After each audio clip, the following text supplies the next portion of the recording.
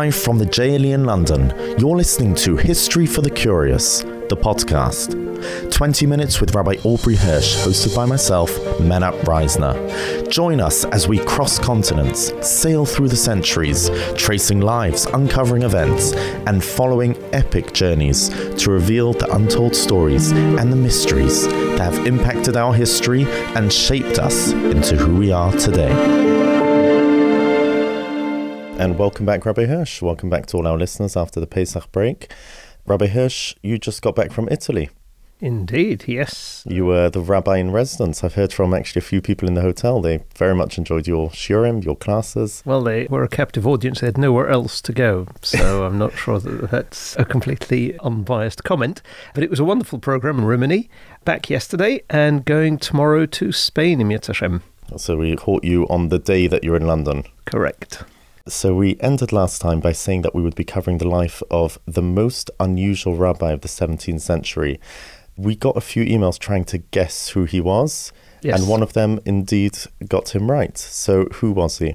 We are going to discuss today Rabbi Yehuda Aryeh Mi'Modena, an almost unknown figure who led an unbelievable life. We could run an entire podcast just about his views in Judaism on varied topics: Kabbalah, gambling, Christianity, Jewish music, Marrano Jews, or an entire podcast about his life: kidnapping, murder, alchemy, his wanderings and changing fortunes. Or, finally, we could have an entire podcast on why almost no one has ever heard of him, or at least heard of him in a way that they know his achievements, tragedies, downfalls, etc. And all that, despite the fact that there is a biography of his life. In fact, more than a biography, it's an autobiography, which is very personal. Although my life was made easier by discovering a 1,220-page PhD about him, written by Dr. Howard Edelman. You're one of the few people I know that finding a 1,220-page would make your life easier. Right. Why have I never heard of him? Can we start with that? Okay, so it's partly based on a very real dispute in the 19th century that we will discuss next week, but partly on the fact that he was a genius. He was always looking for and never quite finding perfection, especially in others, it should be said. So who he actually was is quite elusive to pin down. And perhaps symbolizing the confusion of who he was, there's a lack of clarity over his own name. Admittedly, he had three. In Hebrew, his name was Yehuda Aryeh Mi'Modena. In Italian, it was Leon Modena. Leon is a shortened form of the Italian name Leone, and in the Venetian dialect, the final vowel is often dropped. And in Latin, he was called Leone Mutinensi, which is based on the old name for the city of Modena. Oh, I'd heard of him. Right, yes. Now, the thing is that he wasn't from Modena. He wasn't born there. He isn't buried there. And as he wrote, I sign my name in Italian, Leon Modena de Venezia, and not de Modena. Neither his father nor his grandfather were from there. They were from Bologna. It was his ancestor, his great-grandfather Isaac, who had prospered there and adopted Modena as a family name, so Mi'Modena, but not as a place of origin, so not da Modena in Italian. Although he himself deviated from the family usage once, notably, on the title page of one of his Sforim, Midbar Yehuda, he called himself Yehuda Aryeh Modenai because he wanted the letters of the Hebrew to add up numerically to the year of publication. But whatever.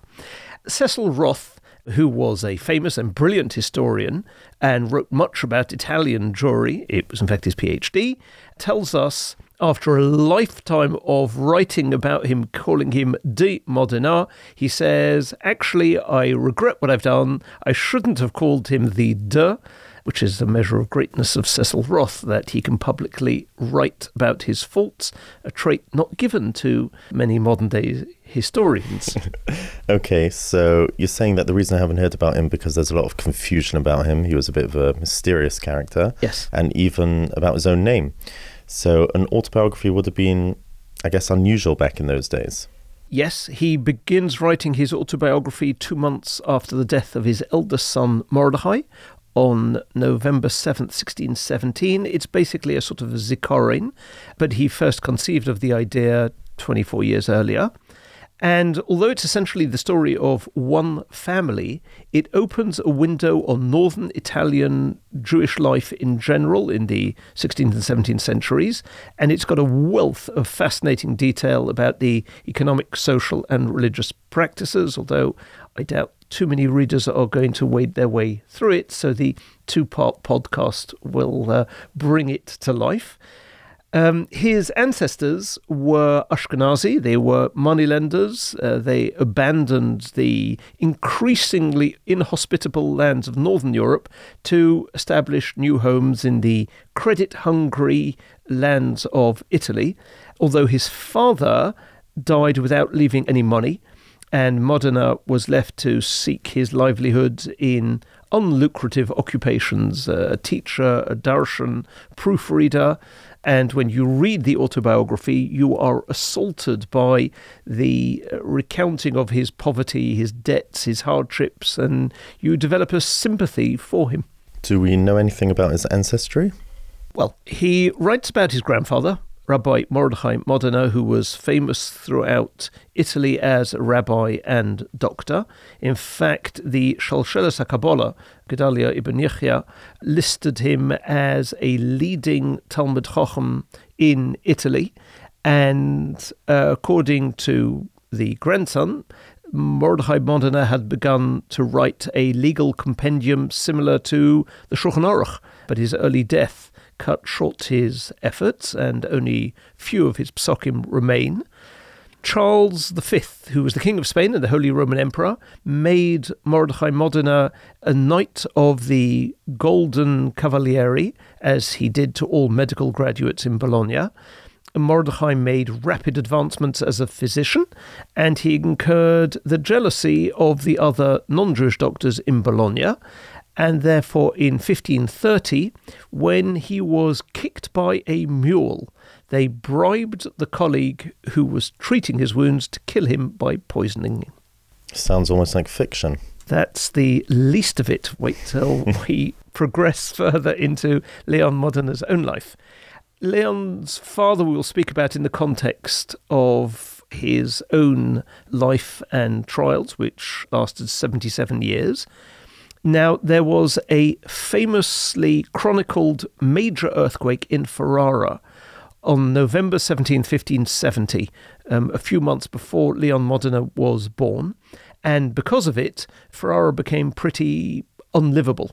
So Modena was born in the ghetto of Venice, and it always was the place he wanted to be, and the place where he wanted to make a name for himself and a living. At his bris, Rabbi Menachem Azaria Fano, the Ramami Pano, or Fano really, a prominent Makubal and rabbi in Italy, was the Sanduk. And the Modena family left Venice quite soon after he was born, by mid-December 1571, because there was a 5-year charter that the Venetian authorities had given to Ashkenazi moneylenders, and it was coming to an end.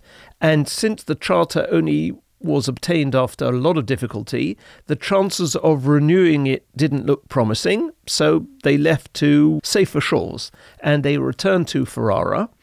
And on the way to Ferrara, when they're getting off the boat at Francolino, Leon Modena's parents gave him to a non-Jewish porter to hold. And then they sort of turn round, and the porter and their son are missing. There is a person standing there called Shimshon Meshulam, who is a scholar, Hebrew scholar, and he's also the manager of the business affairs for Isaac Modena, for Leon's father. He gives chase for 2 miles, and he eventually sort of reaches the porter. He grabs Leon from him, and he beats the guy up. and he brings little Leon back to his parents. Wow. So he was kidnapped. Yes. But despite this kidnapping scare, the Modena family continues on to Ferrara, and they live there in great comfort because at the time Isaac was prosperous and he bought a beautiful mansion. He built his own mikveh in it. But the gracious life of a Jewish moneylender would soon fade away because by the time Leon was 6, a period of 15 years of decline set in for his father until his death. In the spring of 1579, Modena was jailed. The father was jailed because of an accusation by a church cardinal for a debt of 1,500 ducats, which Isaac had actually paid. But Jews frequently incurred Christian anti-Semitism, and they had little means to defend themselves. And even when the father was released after 6 months, the family's hardships and losses didn't end. All of his money was held back for 3 years, and all the accusations meant that they had to put a lot of effort and money into defending it. It was a very anxious time. The family lost almost 8,000 ducats and became impoverished and emotionally shattered. This is all the financial side, but as far as young Modena was concerned, at the age of 9, he was sent away from home to study with Rav Cheskia ben Binyamin Finzi, who was one of the greatest Talmudic teachers of his generation. And in the next few years, Modena learnt how to play music, sing, dance, write Hebrew and Latin. Sounds exactly like my childhood school. Yes, it was a typical curriculum for Jewish boys in northern Italy in the 17th century, that is. Although obviously, because he was a child prodigy, he excelled in all of these areas. And as we will see, he would use every single one of these during his lifetime. By the age of 12, his formal education meant that he was able to write fluently in Hebrew, carry out public speaking. He'd been exposed to areas of Torah which included Kabbalah. And during his teens, he would write a tshuva, a rabbinic responsum on prayer, on tefillah. He would translate parts of an Italian piece of literature. He would author a kinnah, which had the same sound and conveyed the same ideas in Hebrew and Italian. In other words, the rhyming of it was the same in both languages. And he authored a lengthy dialogue on gambling. And we have all of these today. So, you can assess his genius yourself and see how brilliant he was and how much he had learnt at such a young age. I don't know how much we've discussed generally the historic Europe, the education system for young Jewish boys and girls. Was this regular? Was this just in Italy that they were having such a high level of education? It was reserved for people of means, or for, perhaps the children of the rabbi. But in the main, although Jews were literate, they did not have, first of all, an education beyond the age of, 12, 13, nor exposure to such a broad curriculum. That would very much have been typical to Italy, even for wealthier parents. Mm-hmm. Now, that meant that this boy, despite his father's financial setbacks, was being groomed for great things. And in 1590, he got engaged to a girl from Venice, and everything seemed to be going in a positive direction. From this time on, however, tragedy and misfortune surrounded him. As his wedding day drew nearer, which was scheduled for June 15th, the family travels to Venice, and their anticipated joy turns to anguish because they found Leon's fiancée, Esther, sick in bed. Initially, it was diagnosed as something minor, but it became apparent that she would not recover. And towards the very end of her life, she asked to speak with him in private and said, "I wasn't allowed to become your wife because it was decreed on high." She said vidu, she confessed her sins, asked her parents and her aunt for a blessing, and she died on Friday evening. They returned home, and during the summer of 1590, a devastating drought struck the town in which they were living, and Leon Modena, his mother, and others in the family all suffered from hunger and sickness for most of that year, and their father was unable to provide for them. Now, meanwhile, his mother and his ex-fiance's mother urged him to marry the sister of his intended, which he did on Friday, July 6th, although he was somewhat reluctant. And by the way, the idea that both his original date for marriage and his subsequent actual marriage are on Friday was because they couldn't afford a lavish wedding meal, and it was quite customary to get married on a Friday as a result and have the Friday night meal as the wedding meal. Immediately after his marriage, he is ordained as a chaver, which is the preparatory step to becoming a rabbi in a Venetian community. And this took place in the Italian synagogue in front of the three senior rabbonim of Venice, including the Av Bezdin, Rabbi Yehuda Katzenellenbogen, originally from Padua, the son of the Maram Padua. And his rabbinic career seemed to be settled. And can you tell us a bit more about what it means to be ordained as a chaver? So that means that your educational level has been recognized as being thorough, and that your years until now have been spent in productive study, and therefore it would be assumed that a few years down the line you would become a full Rov. You'd be given, you see, to call it smicha is not doing it justice. It's far more than what smicha is today. And therefore he could reasonably have expected that within the next 5 years he would take up a position in Venice. What he could not foresee was that the lay leaders in Venice, who were constantly challenging the authority of the Rabbonim, would raise the minimal age for rabbinic ordination, and he would only be made a rabbi at his 39th birthday, so probably 15 years later than he expected. Nevertheless, he still made the move to Venice in November 1592, and at the time about 1,000 Jews lived in the ghetto amongst a total population of probably 140,000. Why was Venice seemingly the place to be? I mean, you just said it only had 1,000 Jews. Why not Rome or elsewhere with a much larger Jewish community? Well, Venice was the easiest place for a Jew to live back then. By 1592, the Jews of Rome had been in a ghetto for nearly 40 years, and the conditions were much harsher. Right. And the religious freedoms were also easier in Venice, or just the physical conditions? No, that was also the case. We do not find the Roman ghetto producing anyone of note during the ghetto years. It's very different in Venice. It wasn't unlimited, but it was definitely more free, and therefore becoming a rabbi was important.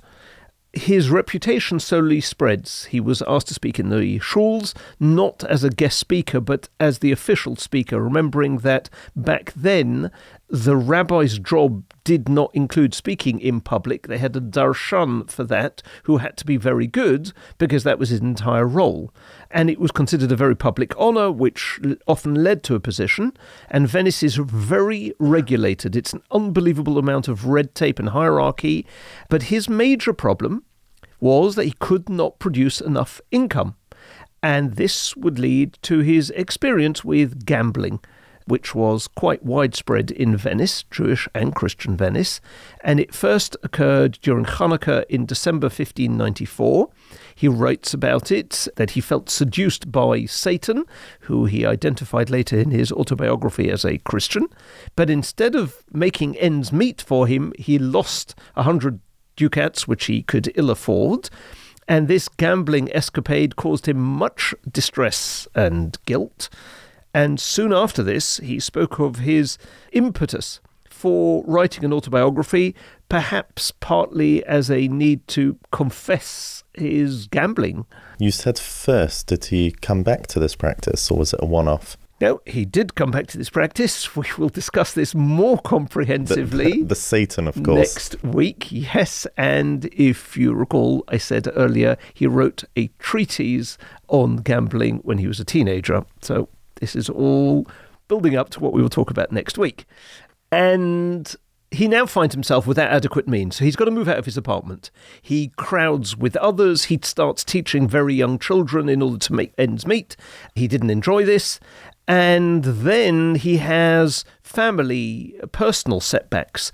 In March of 1596, his 3 sons became gravely ill with smallpox during an epidemic.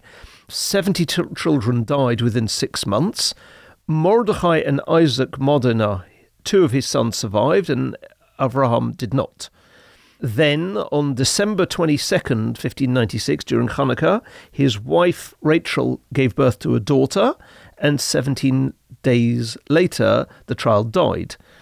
You know, nowadays, these 2 losses in 1 year would devastate people, but it is an unfortunate testimony to the times in which they lived that, like, most of their contemporaries, they were resigned to infant mortality. We speak about it in theory. In the olden days, children died young, but this is an actual chronicled personal diary of it. It's very real. Now, gradually, he found sources of income. He taught, he composed letters for students who needed to write outside of the city. He was engaged as the speaker in the main shul. He also earned money composing verse and poetry for births, weddings, funerals, tombstones. In fact, it brought him prominence beyond the gates of the ghetto. His most profitable poem, even though he doesn't actually write about it as an autobiography, was written after Maria de Medici, the wife of the King of France, Henry IV, gave birth to a son. And as part of the Venetian celebrations in the infant's honour, Modena wrote and published a poem in Hebrew and Italian, which became known to the non-Jewish world. But by 1602, he's still struggling financially, and now he turns to alchemy. So for the less informed of our listeners, what is alchemy? Alchemy means trying to convert base metals into gold, or potentially silver, and also trying to discover a universal cure for disease. And now it involves expense and danger because, the reaction that could be created by fusing chemicals together. I assume he must have eventually seen through it. Pretty much, but you have to know he wasn't alone in pursuing alchemy. This was the end of the heyday of alchemy, which would have been practiced by kings, popes, emperors, clergy. Charles II, Isaac Newton, right, still was given to this type of pursuit.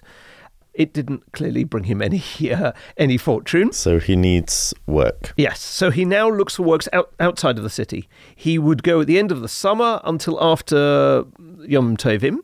And in August 1604, he went to work as a teacher in Ferrara. He went alone, and it must have been promising because he then brought his family, and he lives in Ferrara for 3 years as a private tutor to a wealthy Jew and as a sort of a muggid and teacher to the advanced students of the community. Now, the interesting thing is that in Ferrara, he is able to function as a full rabbi. It's only in Venice that he doesn't have this right. And this sort of manifested in various ways, including his involvement in a famous bitter argument about a mikveh in Rovigo. There were only 17 families living there, but this machlokas just went on and had all the rabbis writing their opinions, and he gets involved in it. He's there for 3 years, and then in March 1607, the Venetian rabbis are able to reassert their authority over the community by issuing an edict of cherem, of excommunication, against anyone who would go to the secular courts. So Modena now feels that rabbis would have authority, and that as a byproduct, Jewish publishing would suffer less interference. So he returns to Venice and gets involved in the printing world as an editor and a proofreader, as an author, and involved in publishing generally. Were Jews allowed to publish in the 1600s in Italy? Well, sort of a yes and no. In other words, they could publish, they couldn't own a publishing house, they couldn't own a printing press. So Christians would do the work and the Jews would pay for it if the book got church and government approval. He published the Rashba's writings on halacha as well as works of Kabbalah. Then, in 1609, he travels to Florence. He is in a group with several Christians, including priests, and somewhere between Bologna and Florence, some form of altercation took place between him and the Christians. And while he's speaking with one of the priests, the mule that Modena was riding kicked and hit the cleric in the leg. The rest of the Christian group claimed it was a deliberate attack, so they turned on him and beat him up. Now, Modena had debates about Judaism with Christians all the way through his life, but normally maintained civil relations with them. Here, he's beaten up and he arrives in Florence, he's bruised, and it takes a month to recover, and he ends up staying for 10 months. But over the Yomim Noraim, over Rosh Hashanah Yom Kippur, he quarrelled with the members of the community, and he writes that his first 7 months he'd been sick and miserable, and in one letter he actually suggested it would better to be in jail in Venice than to be the head of the congregation in Florence. So clearly didn't enjoy his time there much. In 1609, he is finally made a rabbi. He's nearly 39, and he returns to Venice with real prospects. He taught there, and one of his most distinguished students was Reb Shaul Levi Mortira, who left Venice in 1613 and settled in Amsterdam and became the senior rabbi. And Mortira would draw Modena into the controversies in Amsterdam with regards to Da Costa and excommunication of Spinoza. We spoke about him regarding Spinoza. Absolutely. Modena also became a chazan.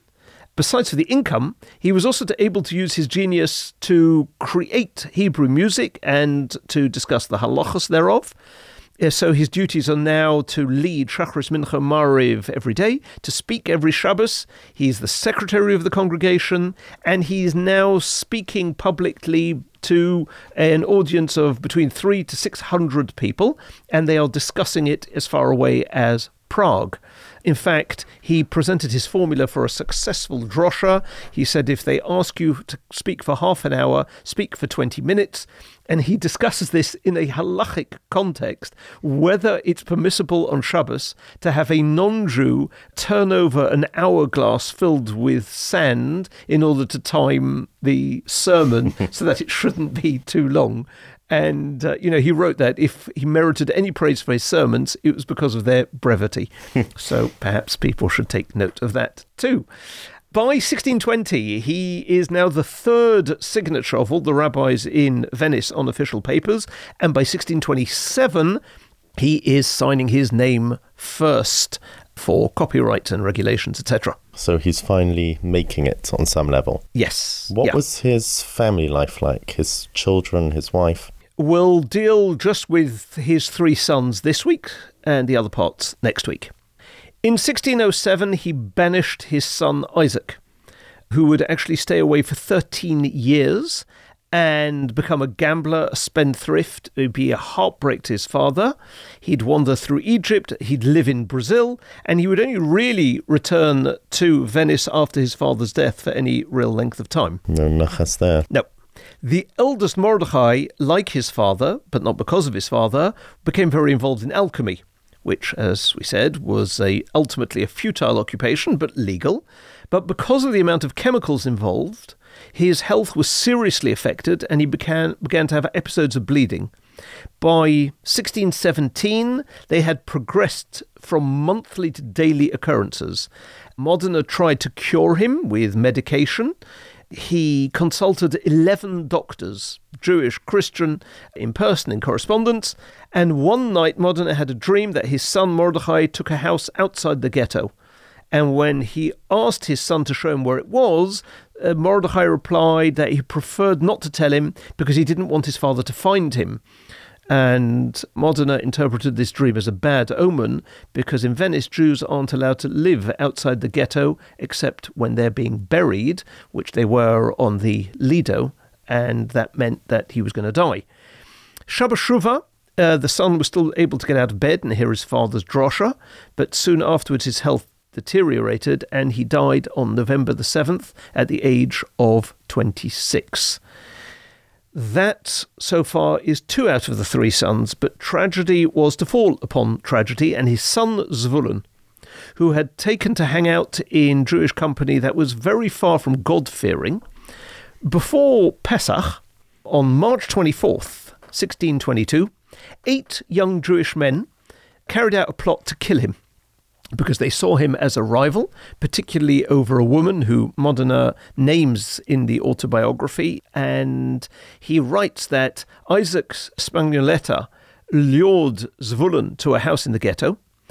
And Modena himself arrived on the scene because he'd heard that something was going to happen. He must have heard a rumor, and he wanted to bring Zvulun home.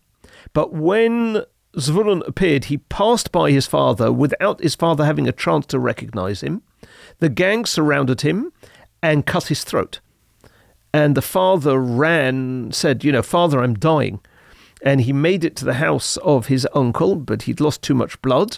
And on Chol HaMoed Pesach, he died 3 days short of his 21st birthday. And, the sight of Modena and his wife following their second son to the grave in such a manner caused much grief in Venice. And for the next 4 months, Modena pursued with a vengeance the case against those who killed his son. He spent time and money to make sure that those involved were brought before the Council of Ten, as it was known. And did they get caught? He writes that they were all banished from Venetian territories forever. They weren't executed. And if they were to be caught within the Venetian Republic, they would be decapitated. And then Modena actually prayed that God should, kill them. And he, in his autobiography, he says he learned about the deaths of most of those involved, although it must be said that Jews murdering other Jews in Italy wasn't an entirely unknown phenomenon. Modena at one stage was asked in a tshuva whether the prayer, the hashkava for the dead, should begin with the words Kel Nokomos, the god of revenge, if the deceased was murdered by another Jew. And one of Modena's teachers was killed by a highway robber. The perpetrator was apprehended and imprisoned and then executed.